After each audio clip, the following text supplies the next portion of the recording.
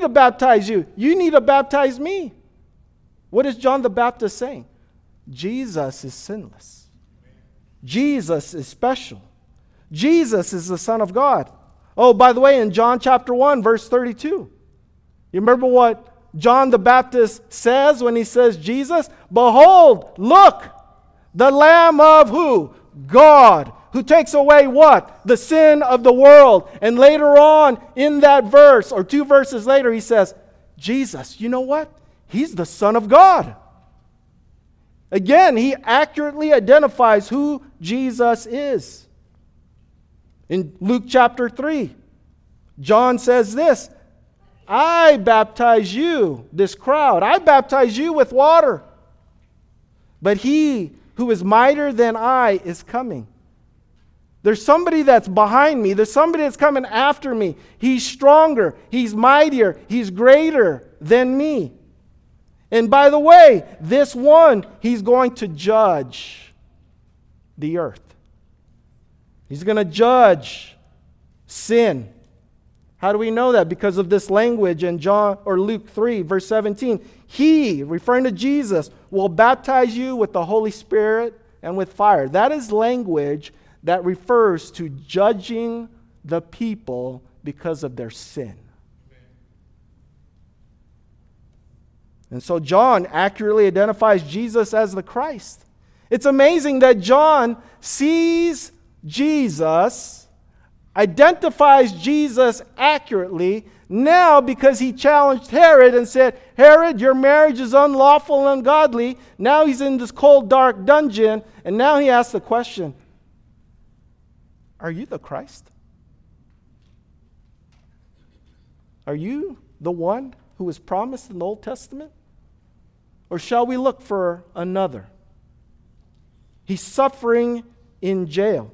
From a Jewish perspective, the promised Old Testament Messiah was to do 2 things.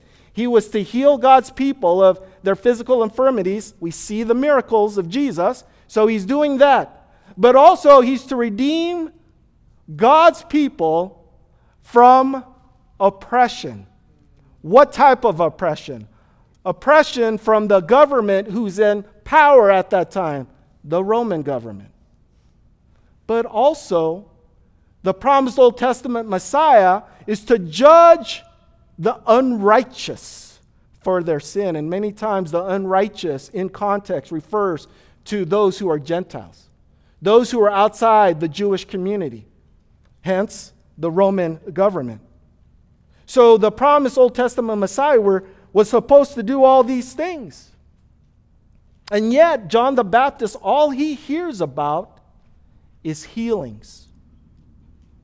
Miracles of mercy to the outcast, to the poor, the downtrodden. He has not heard that the Roman government has been overthrown. He has not heard that God's people are liberated. All he hears about is miracles. As you know, several months ago, the military sent me out to what's called PNC. It's called Professional Naval Chaplaincy. And what they do is they put you in a box called a classroom. And there's 30 other people in this classroom from a variety of faiths, right? And what they like to teach you, or teach me, is that we're all the same. We all are God's people, and we're all going to heaven. It's just a different route. Well, as a biblical Christian, I disagree with that statement wholeheartedly. And so there was a man that I met by the name of Reuben. I actually called him Rambo Reuben. Rambo Reuben. I just dated myself, right? But Rambo Reuben is a very conservative Jew. When he wakes up, he has certain rituals. When he goes to bed, he has certain rituals. Before he touches his food, he has certain rituals. He's a very conservative Jew. And so the instructor of the class would say, what would you do with this problem ethically? So he would present the problem. And everybody would give their ideas, which is nothing more than secular psychiatry. Nothing that can help the soul. And Rambo Reuben would stand up and he would say, the people need God. That's what the people need. And all the fellow chaplains would look at Mr. Weirdo, the conservative Jew, with disdain. Their body language, their secret remarks under their lips, they would denigrate Rambo Reuben. And once I figured that out, I stood up in class and I tried to affirm him because he believes in the Old Testament. Guess what? I believe in the Old Testament. His problem is he doesn't believe in the New Testament. So I would affirm Rambo Reuben in public. I say, you know what? Rambo Reuben is right. The people need God. And then you fast forward. We're in the field. I'm eating dinner by myself. I'm eating this cold, nasty MRE, but it's the only way I can get calories into my body. I'm eating dinner by myself on a cold night, and then Rambo Reuben comes up to my left, and he's sitting right here. And he pulls out his Hebrew Bible, and he says, "Chaps, can we talk about Jesus from the Bible?" I'm like, is the Pope Catholic? Well, we don't really know anymore based on his recent decisions. But I said, sure, let's talk about Jesus. And so we went back and forth, back and forth. He asked me, what do you think about this verse from the Old Testament? What do you think about that verse? I said, all leads to Jesus. But he came back with this statement, and here's the point. He said, the reason I don't believe Jesus is the Old Testament Messiah, nor is he the Christ, is because if he truly was the Messiah, he would have liberated my people, and we would have no more struggles on this earth. In other words, he's saying God would have judged the people who are in power oppressing my people, and my people would go free. That's exactly what's happening right here with John the Baptist. He's doubting the identity of Jesus. Why? Because he hasn't healed, redeemed, and crushed the enemy. From a Jewish perspective, all of that is supposed to happen at the same time. So there's a disconnect. There's mercy, but there's no judgment. So it's the same idea with John the Baptist. He doubts after he correctly identifies Jesus. Is Jesus the one mentioned in the royal messianic figure in Psalms, which says, Psalm 118, verse 26, blessed is he who comes in the name of the Lord. Is that Jesus? The obvious answer is yes. And so John sends his two disciples to Jesus. They ask him this question because it's time. And then we get into point number 1 here in verse 21. Jesus' ministry is proof positive. He fulfills Old Testament promises. Just for the sake of time, I'm not going to read verses 21 to 23. But what's interesting here is this. When they pose that question to Jesus, Jesus doesn't give them an answer right away. Have you ever noticed in Jesus' earthly ministry, when people ask him a direct question, Jesus is under no obligation to give them a direct answer right away. I love Jesus. Did I ever tell you I love Jesus? I love Jesus. That's like taking the microphone and just dropping it in front of the whole crowd and stage left, right? So he doesn't answer this question immediately. Instead, he teaches them a lesson with their own eyes. In that hour, Jesus healed the blind. In that hour, he healed the sick.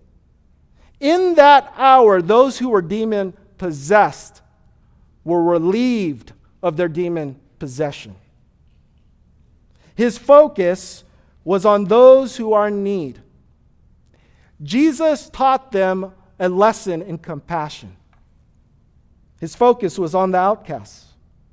And then Jesus lists 6 miracles, and he tells the disciples, you go tell John the Baptist what just happened.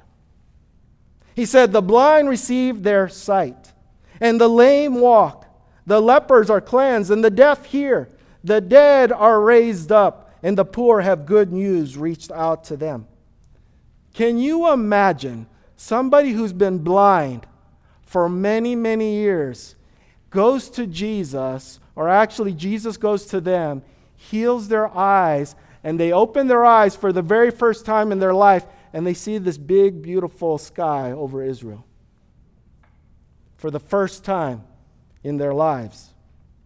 Or can you imagine a lame person who's always been asking for help? Can you please pick me up and carry me to the grocery store? Or can you please pick me up and carry me to the synagogue? And now all of a sudden, the people who know who the person who's been lame for many, many years is now instantly healed, and he's no longer asking people for help. Can you imagine that? The one who was an outcast, because if you had leprosy, you were outside of the culture, you were outside of the society, you were outside of your family, you had to be separated from people. And now all of a sudden, he gets to attend worship at the synagogue.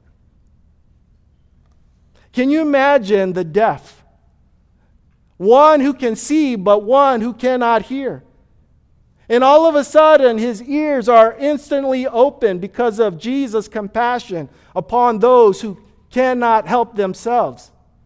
And for the first time, the deaf people can hear the beautiful voices of their little children and grandchildren and neighbors and spouses. Can you imagine that? And then Jesus heals the dead by raising them to life. Who can do that? Only God in Christ can do that. There's no more mourning. I'm sure most of us have attended a funeral at some point in our lives. Some of the most painful funerals I've ever attended in my life are funerals for those who are non-believers. But there's now no more mourning. There's now no more crying, but there's joy because the life giver is present. And so what do we see here with all these miracles? Yes, it's to prove that Jesus is the Christ. Yes, it's to prove that if you believe that Jesus is the Son of God, that by believing you may have eternal life. But it's also showing that Jesus is reversing the curse of sin. To be blind, to be a leper, to be dead, to be demon-possessed, and I could go on and on and on, is a result of sin. And God, in love and kindness and compassion, gives His one and only Son, who is now reversing the curse of sin. And we see that in one of the greatest miracles, raising the dead to life. And so what is Jesus implying here? Jesus is implying, if you see these miracles, you should know what time it is. The Messiah is amongst you, and I am He. So these mercy miracles are proof positive that Jesus is the fulfillment of Old Testament promises and prophecies. We see these Old Testament promises in Isaiah 35, verse 5. Then the eyes of the blind shall be opened, and the ears of the deaf unstopped. Then shall the lame man leap like a deer, and the tongue of the mute sing for joy. Who does that sound like? Or Isaiah 26:19. Your dead shall live, their bodies shall rise. You who dwell in the dust, awake and sing for joy. Or Isaiah 29:19. The meek shall obtain fresh joy in the Lord, and the poor among mankind shall exult in the Holy One of Israel. How about Isaiah 61:1? The Spirit of the Lord God is upon me, because the Lord has anointed me to bring good news to the poor. He has sent me to bind up the brokenhearted, to proclaim liberty to the captives, and the opening of the prison to those who are bound. Who does that sound like? The only person that can do that and fulfill all those promises and prophecies is the Lord Jesus Christ. Therefore, Jesus is confirming his identity, that he is the promised Messiah. So what can we learn from this first section? One of the things we can learn is you can have physical eyes and not see. You can have physical ears and not hear. You can claim that you're a Christian, but are you? That does not mean that all these miracles mean that you believe that Jesus is the Christ, that Jesus is the Lord, that Jesus is the Savior. Inwardly, there must be a change of heart. If you're going to believe these miracles and only in the miracles, and these miracles don't point to Jesus, then you have a disconnect in your life. Because the point of miracles is not that so you can perform a miracle, is that it points you to Jesus. The question is, have you been inwardly changed at the very core of who you are? Has your heart been changed to believe unto Jesus for salvation? See, one of the challenges that we face is this as Christians. It's easy to say Jesus is my Lord and my Savior, and then difficulty comes our way. We may not be thrown into a physical jail, not yet at least, but many people have physical diseases and sicknesses. Many people have financial problems. Many people have marital problems. Many people have problems with their family and their children and their grandchildren. I could go on and on and on.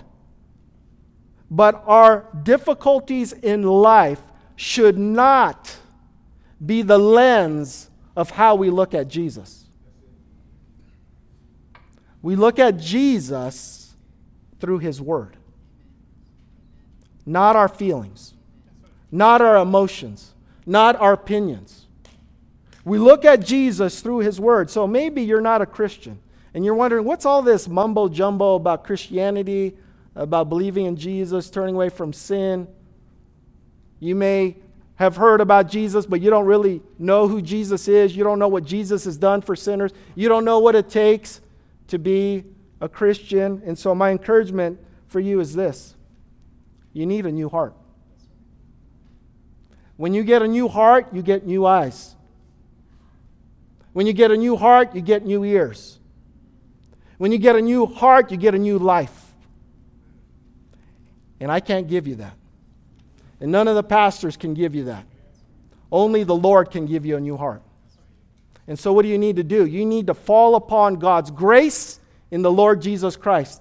Fall upon Him, embrace Him, hold Him, and never let Him go.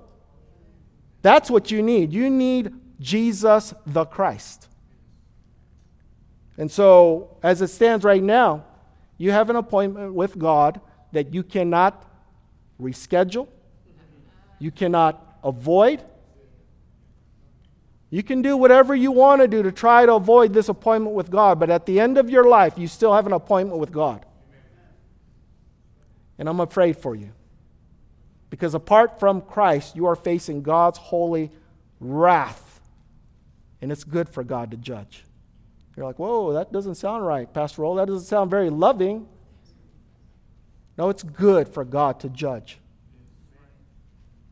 Like it's good for God, or I should say it's like it's good for a judge to judge a murderer on our streets. You want to see that which is broken fixed. You want to see sin punished. And that includes those who break God's law. So what you need right now is a new heart. And God is merciful. God is merciful. And if He ever changes your heart, you'll be changed forever. You know, one of the biggest mistakes that Christians can make is this, is that we think that God owes us an answer. God, you owe me an answer by next week at 3 o'clock. No, that's one of the biggest mistakes you could ever make in your life, thinking that God owes you an answer. Because what you're doing in that moment is you're using your own wisdom to try to manipulate God. And God will not be manipulated. So I want to encourage you, dear Christians, who are going through very great trials, tribulations, and struggles. Don't look at Jesus through your struggle. Look to Jesus through the Word of God. God loves and cares for His people. That's a biblical fact in reality. How do we know that? Has He given you Jesus? If He's given you Jesus, then that's proof that the Lord loves you and cares for you. I hope you don't ever forget that. In verse 23, Jesus says this, "Blessed is the one who does not or is not offended by me." Another way to say this is, blessed is anyone who takes no offense at me. So how is Jesus ministering at this point? It's not judgment, but mercy and compassion. And then Jesus says, blessed is the one who's not offended at my ministry. You know, Jesus will save His people. That's a promise. And Jesus has saved His people. That's a fact. And Jesus will save His people in the future. That's another fact and promise. But the way that Jesus saves His people is where the rubber meets the road. That's the point of contention. Because the religious zealots of the day do not like the way that Jesus is doing His ministry. But we need to understand there's a day of reckoning coming. There's a day of judgment coming. And it's good for the good and perfect God to judge. But God will do it on His own time frame, not our time frame. His time frame, not our time frame. There is a difference between man's salvation implemented on man's time frame versus God's salvation implemented on God's time. There's a huge difference there. And so for now, God is merciful to sinners. How do I know that God is merciful to sinners? It's because many of us in this room are not Christians and you're still alive. And many of us in this room are Christians and we praise God for His mercy. So, point one, Jesus' ministry is proof positive that He fulfills Old Testament promises. I want to spend a little bit of time here on point number 2, starting at verse 24. Verse 24. And this is about the rejection of both Jesus and John's ministry by the religious professionals. I want to read this. And if you have a copy of God's Word there, please read with me in verse 24. When John's messengers had gone, Jesus began to speak to the crowds concerning John. What did you go out into the wilderness to see? A reed shaken by the wind? What then did you go out to see? A man dressed in soft clothing? Behold, those who are dressed in splendid clothing and live in luxury are in king's courts. What then did you go out to see? A prophet? Yes, I tell you, and more than a prophet. This is he of whom it is written, behold, I send my messenger before your face, who will prepare your way before you. I tell you, among those born of women, none is greater than John. Yet the one who is least in the kingdom of God is greater than he. When all the people heard this, and the tax collectors too, they declared God just, having been baptized with the baptism of John. But the Pharisees and the lawyers rejected the purpose of God for themselves, not having been baptized by him. To what then shall I compare the people of this generation, and what are they like? They are like children sitting in the marketplace, calling to one another, we played the flute for you, and you did not dance. We sang a dirge, or dirge, and you did not weep. For John the Baptist has come, eating no bread and drinking no wine, and you say he has a demon? The Son of Man has come eating and drinking, you say, look at him, a glutton and a drunkard, a friend of tax collectors and sinners. Yet wisdom is justified by all her children. So after the two messengers of John the Baptist leave Jesus, Jesus now makes a decision to address this general crowd of people before him. And in this general crowd of people are the Pharisees and the experts of the law. And he asks these questions. What did you go out into the wilderness or desert to see?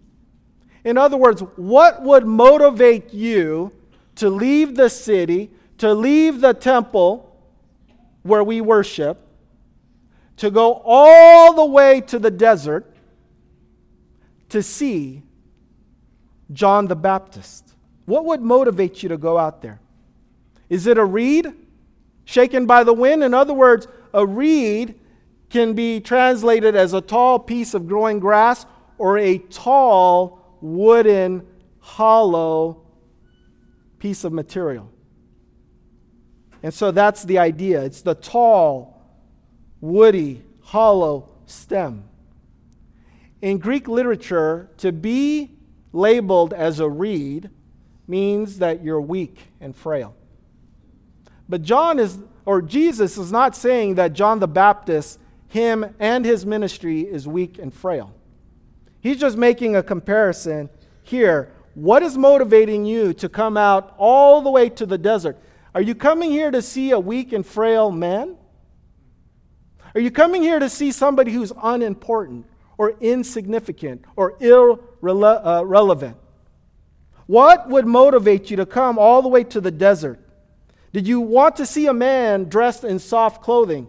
In other words, a man dressed in soft clothing is a man who lives in the lap of luxury. He is a person who belongs in cities of luxury or in areas of opulence. And those people are normally located in the king's courts. In the king's courts. Jesus is saying, does that apply to John the Baptist? And the obvious answer is no. That doesn't apply to John the Baptist.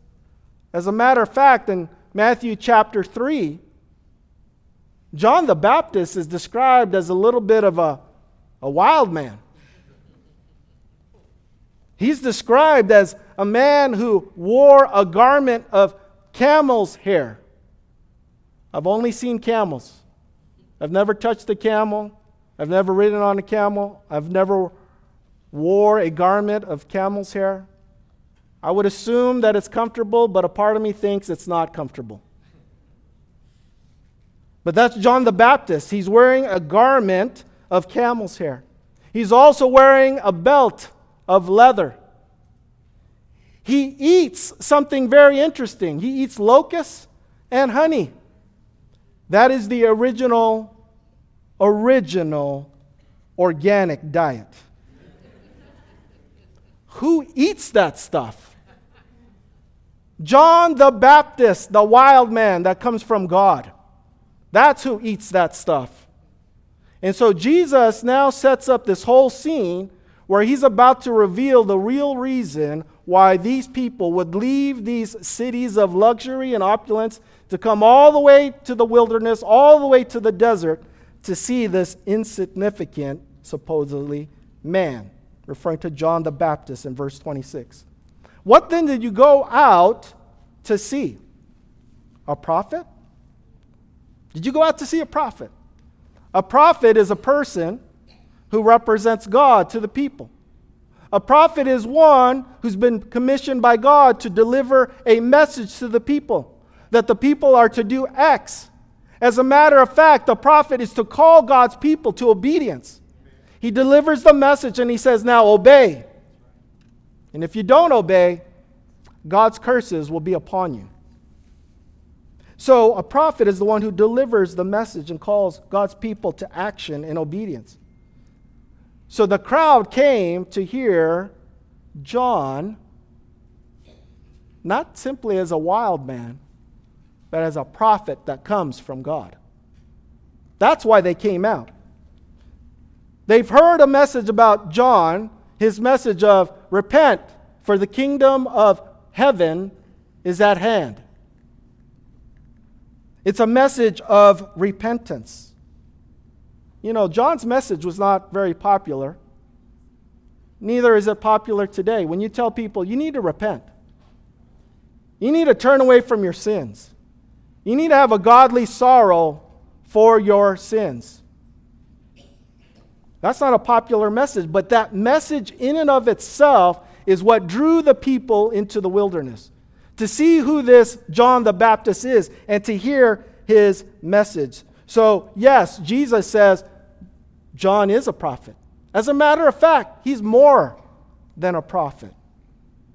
Actually, he's the greatest prophet in the role of the Old Testament prophets. He's the greatest prophet out of that whole office of the Old Testament prophet. Jesus says, I tell you, among those born of women is just saying these are men who are in the prophetic role, who serve God's purposes, and none of them is greater than John. So Jesus is saying, out of all the prophets, if you can line all of them up, Isaiah, Jeremiah, if you line them all up, John the Baptist is the greatest out of all of them. And John's prophetic role was announced in Malachi 3:1, and it says this, Behold, I send my messenger, and he will prepare the way before me.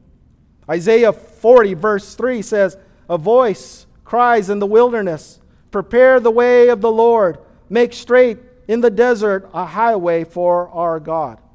In the ancient Near East, to use the language of prepare the way means that there's a herald or a messenger that goes before the visiting king, and he tells the people, the king is coming, the king is coming. Be prepared, be ready. That's what a messenger or a herald would do. He's preparing the people. He's removing all the hindrances. So if the road, as the Bible says, if the road is crooked, the forerunner says, make it straight.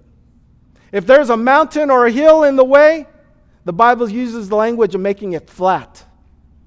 Anything that's an obstacle is to be removed and to be prepared for the king that is about to visit his people. So John the Baptist is a forerunner. That's his job, is to point the people, to get the people ready, to guide the people for the one that is coming after him. That's Jesus. And so now Jesus does something very interesting in our text. He makes a comparison between the Old Testament prophetic office, that role, and he compares it to the kingdom of God. And there's something very important here that Jesus is mentioning. He says in verse 28, Yet the one who is least in the kingdom of God is greater than he. Yet he, or I should say, anyone who is lesser, may be a better way to say it, anyone who is lesser in the kingdom of God is greater than John. He's saying that the least, there's two categories. The least in the kingdom of God, the one who's in the kingdom of God, whoever's labeled and ranked as the least, is greater than John the Baptist, the greatest Old Testament prophet. There's something that Jesus is saying here that's very, very important. See, John the Baptist never gets the privilege to see Jesus' resurrection. Why? Because he's already dead. His head has been separated from his body at the Machaerus prison. It's put on a platter and given to Herodias' daughter. And so, if we understand the new covenant that God has provided is better than the old covenant. Because in the new covenant, to be part of God's people, to be forgiven, to be in the kingdom of God, is strictly based on the life and death of the Lord Jesus Christ. That is the only way to get into the kingdom, is through the person and work of Jesus Christ. And so John the Baptist never gets an opportunity to see the resurrection of Christ. But it's important that those who come after John the Baptist, here's the point. Here's the point. Those who come to Christ after the ministry of John the Baptist have more revelation, more divine revelation. They see Jesus as who he truly is, and they can appreciate Jesus' ministry, the Savior who lived and died for sinners. That's the point. There's a shift in time that's happening right now. In redemptive history, there was a need for the prophets in the Old Testament to represent God to the people and say, God says this, you are called to obey. Now there's a transition in time where Jesus is now on the scene. And there's no longer a need for prophets. Why? Because Jesus is the ultimate fulfillment of the prophetic office. In other words, the people say, God is coming. And Jesus says, I am God. So the forgiveness of God is through the death of the Lord Jesus Christ. And so John the Baptist, what's happening is that Old Testament office is fading away. And this New Testament era is being ushered in by the blood of the Lord Jesus Christ. That's what's happening. There's no more need for an Old Testament prophet. That doesn't mean that John's ministry was null and void. No, John the Baptist had a very serious role in redemptive history. He's the forerunner telling people, look to Christ. Look to Christ. Christ is here. Look to Christ. So, we praise God for what we see in the Word of God regarding that ministry. And so, in that sense, those who are considered least in the kingdom of God are greater than the Old Testament prophet because they can appreciate the work of Jesus Christ. There's a contrast between the old and the new. So when we think about the kingdom of God, what comes to mind? Do you think of heaven or do you think of Disneyland? What comes to mind when the Bible uses the language, the kingdom of God? Because the kingdom of God, that is a major theme throughout the entire Bible. And Jesus proclaims that this kingdom of God is here. It's here. The kingdom of God is very real. The kingdom of God is a real realm in which Jesus rules and reigns now. And those who belong to Jesus belong in the kingdom. Those who belong to Jesus belong to the kingdom of God. The kingdom of God exists right now. A lot of people have the opinion that the kingdom of God is strictly future. I want to challenge you, it's not strictly future. The kingdom of God is now. When Jesus left the glories of heaven to breathe the dust of earth, to be put on a cross, to be buried and raised again, as the scriptures say, on the third day, the kingdom of God had intervened and invaded the kingdom of this world in the incarnation and the person and work of Jesus Christ. The kingdom of God came into this world through Jesus. So don't think for a second that the kingdom of God is strictly in the future. The kingdom of God came when Jesus was here. The kingdom of God is now. And the kingdom of God will be fully consummated in the future. Let me explain it like this. I took my two boys, Elijah and Malachi, and they should be in this room. Praise God, they're in this room. And I told my two boys, I'm going to teach you how to use an airport. Why? Because in a couple of months, you guys have to fly by yourselves with no parental supervision. I know, I was praying a lot before this happened. And I said, I got to teach you how an airport works so that you can navigate through the airport and get on the right plane at the right time. And so my boys were excited. We had our ticket. We had our seats. We're ready to go. It's as good as done. The only difference is we haven't departed yet. Do you understand? We've got the ticket. We've got the seat. The plane is coming. We're going to get on this plane and we're going to depart. It's just a matter of time. That's what it means when the kingdom of God is here, now, but it's fully consummated in the future. It's the idea of the already and not yet. God's kingdom is already here, but it's not yet fully consummated until the future. So, I hope we understand that.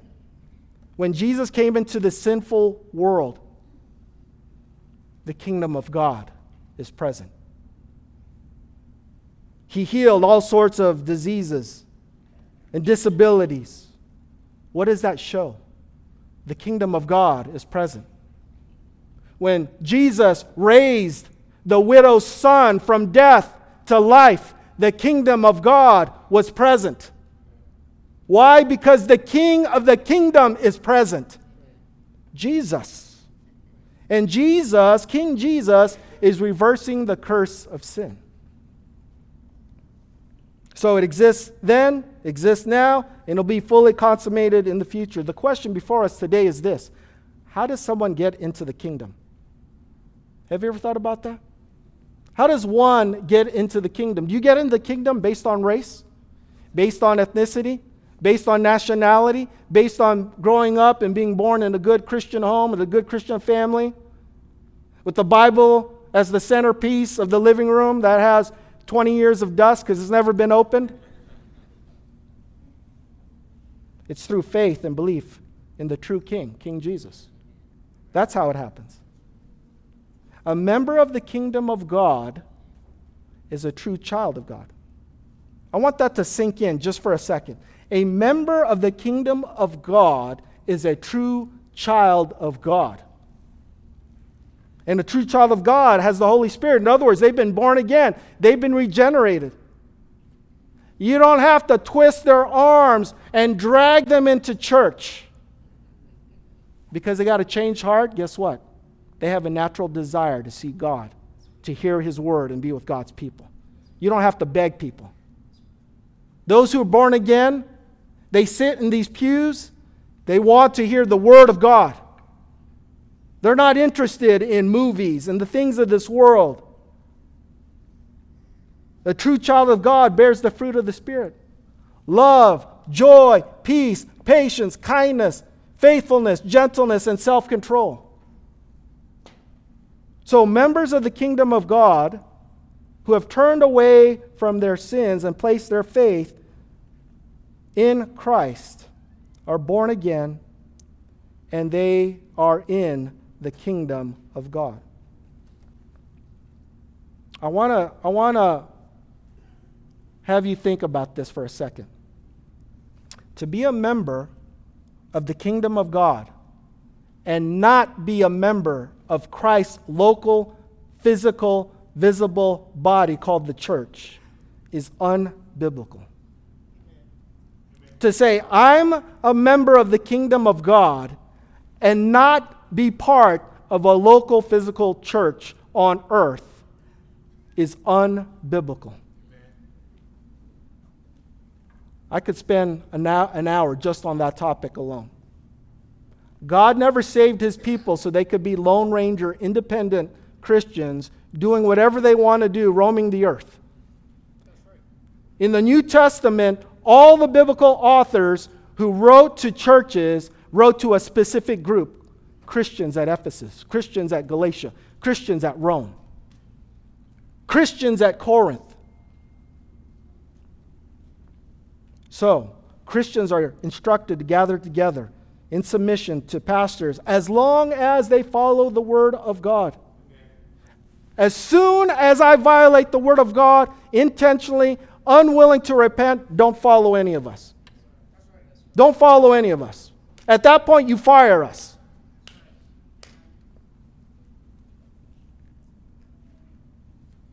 So what does it mean to be part of a church? What does the word church mean?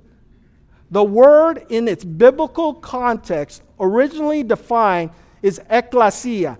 Those are people who are the called out ones. They are called out from darkness and into light.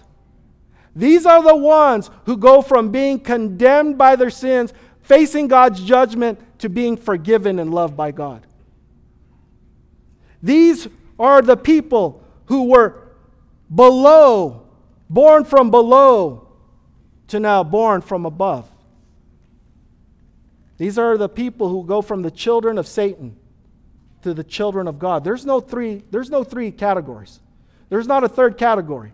There are only two categories. Either you're in the family of God or you're in the family of Satan. There is no third family. These are the people who go from trusting themselves to trusting the Lord. So when the Bible uses the word church, the Bible is saying this refers to God's people called the elect. The elect. On a Sunday morning, this is called the general church. Because why? There are people here who are Christians and non-Christians. The general Sunday church. But when we use the word church, we are saying something very specific. The called out ones. The elect. Those who are born again. Those who went from being condemned to those who are alive in Christ and forgiven. As I wrap up here, how does the crowd react to Jesus' ministry and John's ministry? All the people and the tax collectors, they all declared God just. They were baptized by John the Baptist. To say that they justified God doesn't mean that God needed to be forgiven. We're not talking about sin. But we're talking about God's wisdom is justified, valid, and it applies. Who is the epitome of God's wisdom? Jesus Christ. Jesus Christ is the epitome of God's wisdom. So those who hear the good news of Christ by God's grace and they respond, they're justified. And who are the people who are justified in our text? These are the people that the world considers lowly, outcast, downtrodden. These are the people that should never even have the gospel. Because why? They're lowly, insignificant people, and yet God gives the gospel to these people, and yet they respond with joy. It's amazing that those who are lowly in the world have more spiritual insight than the religious professionals. So they believe in John's message. They believe that Jesus is the Christ. And yet there's always this group. There's always a group out there throughout church history, throughout human history, even through redemptive history, there's always a group of people that reject God's truth and God's word and God's message. In particular, the Pharisees and the lawyers. They have spiritual unbelief. They don't trust what Jesus is saying. They don't trust his identity. And so, Jesus challenges the institution, the establishment. And he says this. He refers to this generation as children. Not this generation, including Jesus and John. Jesus and John are separated from this generation. But he refers to this generation as children. And he's using an analogy, and he says there's two things that this generation are like. They play the flute, and they sing a funeral song. Remember, it says, we played the flute for you, but you did not dance. In other words, Jesus, how come you don't play by our rules? We played the flute. If you hear music, you're supposed to dance. How come you're not doing ministry the way we want? Oh, by the way, we sang a song, a dirge, a lament song at a funeral. And when you hear this lament song, you're supposed to mourn and cry. But you didn't mourn and cry. And what is Jesus saying? I'm not playing your childish games. I'm not playing by your rules. I'm not going to do ministry your way. Jesus saves his people his way. Amen. Any other way is childish games. And so Jesus deals with these religious professionals in public. He challenges them. Why? Because those who are religious professionals will always find an excuse why I don't like this ministry, and why I don't like this ministry, and why I don't like this ministry. Why? It's because they want a ministry that images them, talks good about them. They pull Jesus off of the throne and they place themselves up in a place of authority and prestige and power. They want ministry according to what they want. And they accuse John of being demon-possessed. Why? Because they don't like his ministry. They think John is not only a wild man, but John is kind of boring. Why? Because they would consider him an ascetic. An ascetic is somebody who is trying to be spiritually mature by denying himself physical pleasures. Right? And so John is really a killjoy. He doesn't show a lot of joy in his face. So they accuse him of being demon-possessed. Why? Because they don't like his ministry. And then they accuse Jesus. They say, well, you're a glutton, Jesus. You're a drunkard. They have no evidence, by the way. But they give this caricature of Jesus being a glutton and a drunkard. Oh, and here's what's worse. He's a friend of tax collectors and sinners. You definitely are not the Messiah, Jesus. Why? Because if Jesus was truly the Messiah, he would know better not to associate himself with the lowly, with tax collectors and sinners. Because when you do, you're defiled. You're defiled. And the real Messiah would never be compassionate and never be merciful to associate with people like that. But we who read the book, we who trust the Word of God, know that Jesus is compassionate and merciful. And we praise God for that. And so, Jesus, it says here, wisdom is justified by all her children. Wisdom is justified by all her children. It's those who respond positively to God's wisdom in Christ.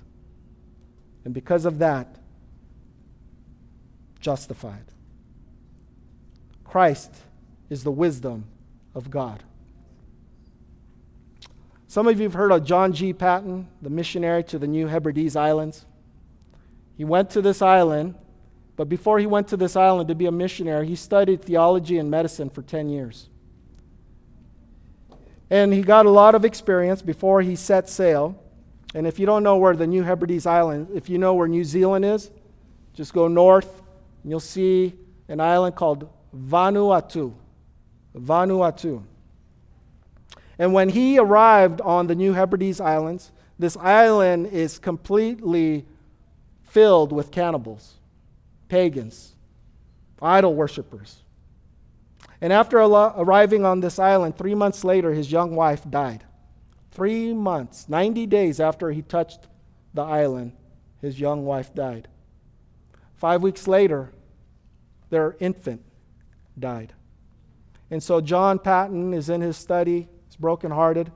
His job is to translate the Bible into this savage tribe's language. He has to actually create the language so that he can explain the gospel to them. And so he's in his study one day, and he comes across this words in the original language. It says pistuo eis. Pistuo eis means believe in or trust in. So he's translating John chapter 1. How do I get trust in Jesus in a language where there's no alphabet? And he's struggling in his study. And then his servant walks in, and he asks his servant, "Servant, what am I doing right now?" And he's sitting on his chair, and the servant says, "You're sitting in your chair." And then all of a sudden, John G. Paton says, he lifts his feet off the ground while he's sitting in the chair, and he says, "Servant, what am I doing now?" He says, "You're putting your full weight into the chair." And that verb for that language was the verb used to translate John's gospel, to teach the people that they are to believe in Jesus with all of their weight, all of their trust. You know, I want to encourage us as Christians that we need to continue to lean upon Jesus with all of our weight. And how do we do that when we struggle with spiritual unbelief? What do we do when we're in trials and tribulations? You need to remember that you're in the kingdom of God if you're a Christian. Right here, right now. You're in a real realm, owned by, purchased by the King's blood. And we lean upon Christ by studying His Word, meditating His Word, and trusting His Word. Don't let your personal circumstances determine how you look at Jesus. Trust Christ for who He is and trust His Word for it's forever true. That's how you deal with, am I saved or not saved? I'm struggling right now. Jesus, our King, is compassionate and merciful, and that truth is a truth that we can live by. So let's continue to honor Christ by trusting in Him and His Word. If you're not a Christian, we encourage you to be a Christian, because why? It's clear from the text that Jesus is a friend of sinners. Jesus is a friend of sinners. And we pray that you would be a friend of sinners if you would just turn from your sin and trust in Him and Him alone. Sermon in a sentence: the cure for spiritual unbelief is believing that Jesus is the Christ and His Word is forever true. And all of God's people said, amen. Let's pray. Father, we thank You for this time. We thank You for the challenging word that we heard today. We acknowledge before You, O God, that many times in our lives we struggle physically, emotionally, mentally, financially, in all sorts of ways, and many times it's self-inflicted. And instead of seeing You as the true, living God who is holy, righteous, and just, merciful and compassionate, we see You through the lens of our pain, and we doubt Your identity. Father, forgive us for that. Forgive us. We thank You that You're merciful and compassionate even now. Help us to live as Christians who are in the kingdom, Your kingdom, for the glory of Your name. All of God's people said, amen. Let's stand and sing in response to God's word.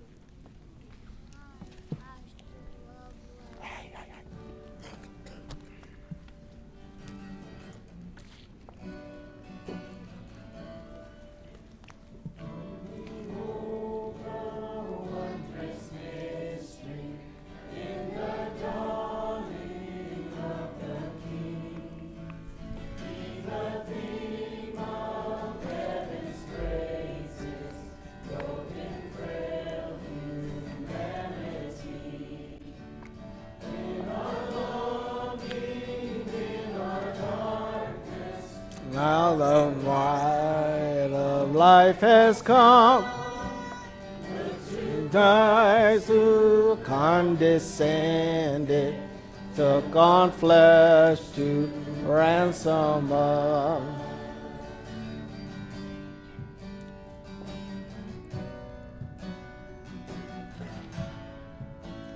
Come behold the wondrous mystery. He, the perfect Son of Man, in His loving, in His suffering, never trace nor stain of sin. See the true and better Adam come to save the hell-bound man. Christ the great and sure fulfillment of the law, in Him we stand.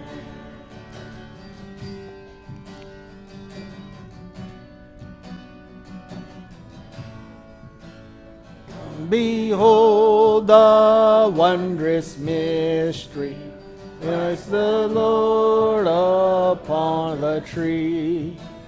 In the stead of ruined sinners, hangs the Lamb in victory. See the price of our redemption. See the Father's plan unfold. bringing many sons to glory, grace unmeasured, love untold.